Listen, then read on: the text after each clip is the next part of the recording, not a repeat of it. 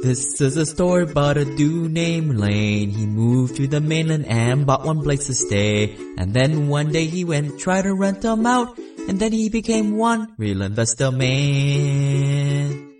A lot of investors come to me and they tell me that, hey, they found this cool turnkey rental at $50,000 that rents for $800, $900 a month. And I'm going to talk about some of the reasons why I have never done that. But before I do, make sure you guys go to simplepassivecashflow.com and sign up for the Hui Deal Pipeline Club so you can get access to the deals that I come across. So the first reason why you don't want to invest in these lower class properties is just think about it. And these are the properties that you're probably going to be in the D class area. And unless you are buying it where you just happen to be on the good side of the D class area, more times than not, it's going to be a bad investment at the end of the day. You're just going to have so much vacancy, so much repairs, so much trouble and headache with the tenants that it's just not going to make sense. Second, it's not going to be worth financing these properties. Yeah, you may not have enough money to get into real estate, and in that case, you probably shouldn't be doing real estate in this passive form. A lot of lenders won't lend under $50,000. And if you're going to be buying these lower priced properties, you're not going to be able to get that Fannie Mae, Freddie Mac financing. And the financing is really the reason why we're doing all this real estate, to get that leverage, that government subsidized leverage. I know a lot of people out there, these providers are trying to sell these lower price homes and they know you can't finance it. And the trap there to be wary of is that they're trying to coax you into paying all cash for it because the property won't appraise for that. And many times that they can strong arm you into not doing a proper due diligence, which includes property inspection, title research, and understanding the market.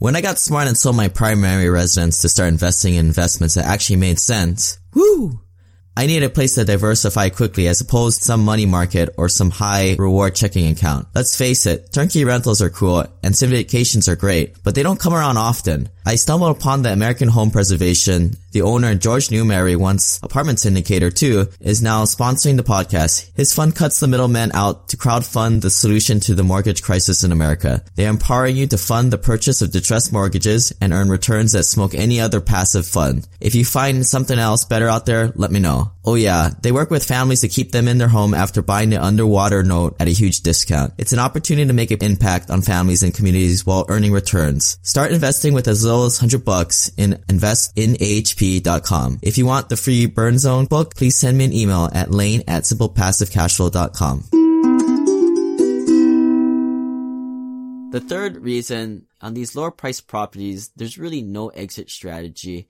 because no one will really want to buy these things at the end of the day. I mean, they're in the D-class area and you're thinking about an economically mobile family moving up. A lot of times they're trying to get out of the D-class area and they want to move to the C- area.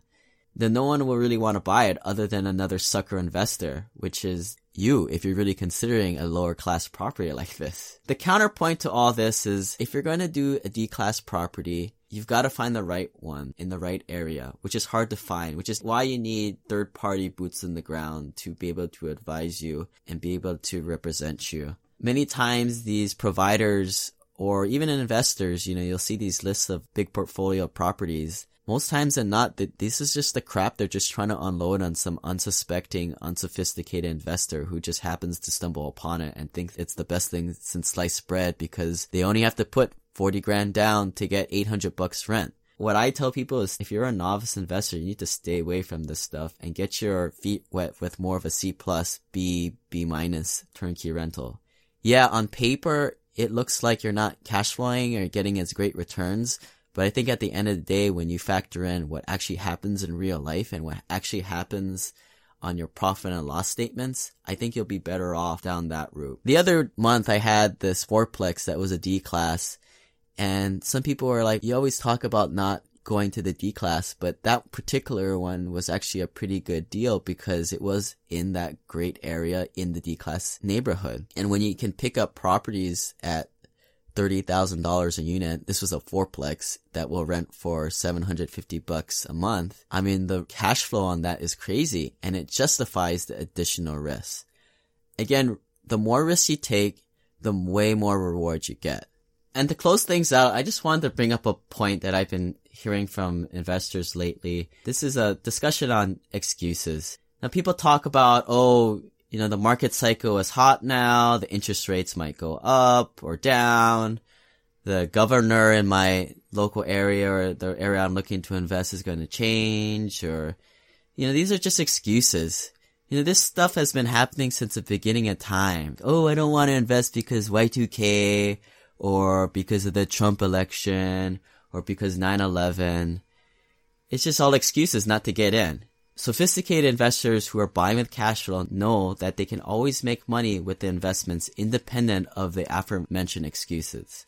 Buying right with the numbers makes sense, and considering the downside with a SWOT analysis, strengths, weaknesses, opportunities, and threats, you need to figure out what your cash flow buffer is. If the market goes down or one of these things happen, are you still going to be able to hold on to the property? And if you can hold on to the property, you're going to come out of it much stronger than everybody else. And as we always say, the theory is with these rentals is when things go bad, your C-class, B- class properties will actually do much better because everybody's going out of the single family homes because they're all getting kicked out, and they're going to these middle class rental properties. What I always tell people is if you're cool working till you're 65 years old, then that's great. But if you want to take less risks, be a little bit more involved, and cut your time getting to financial independence day, then you just need to suck it up and do it and quit making these excuses. Alright, we'll see you guys next time. Bye! This website offers very general information concerning real estate for investment purposes. Every investor's situation is unique. Always seek the services of licensed third-party appraisers and inspectors to verify the value and condition of any property you intend to purchase. Use the services of professional title and escrow companies and licensed tax, investment, and or legal advisor before relying on any information contained herein. Information is not guaranteed, as in every investment there is risk. The content found here is just my opinion, and things change, and I reserve the right to change my mind. Above all else, do your own analysis and think for yourself, because in the end, you are the only person who is going to look out for your best interests.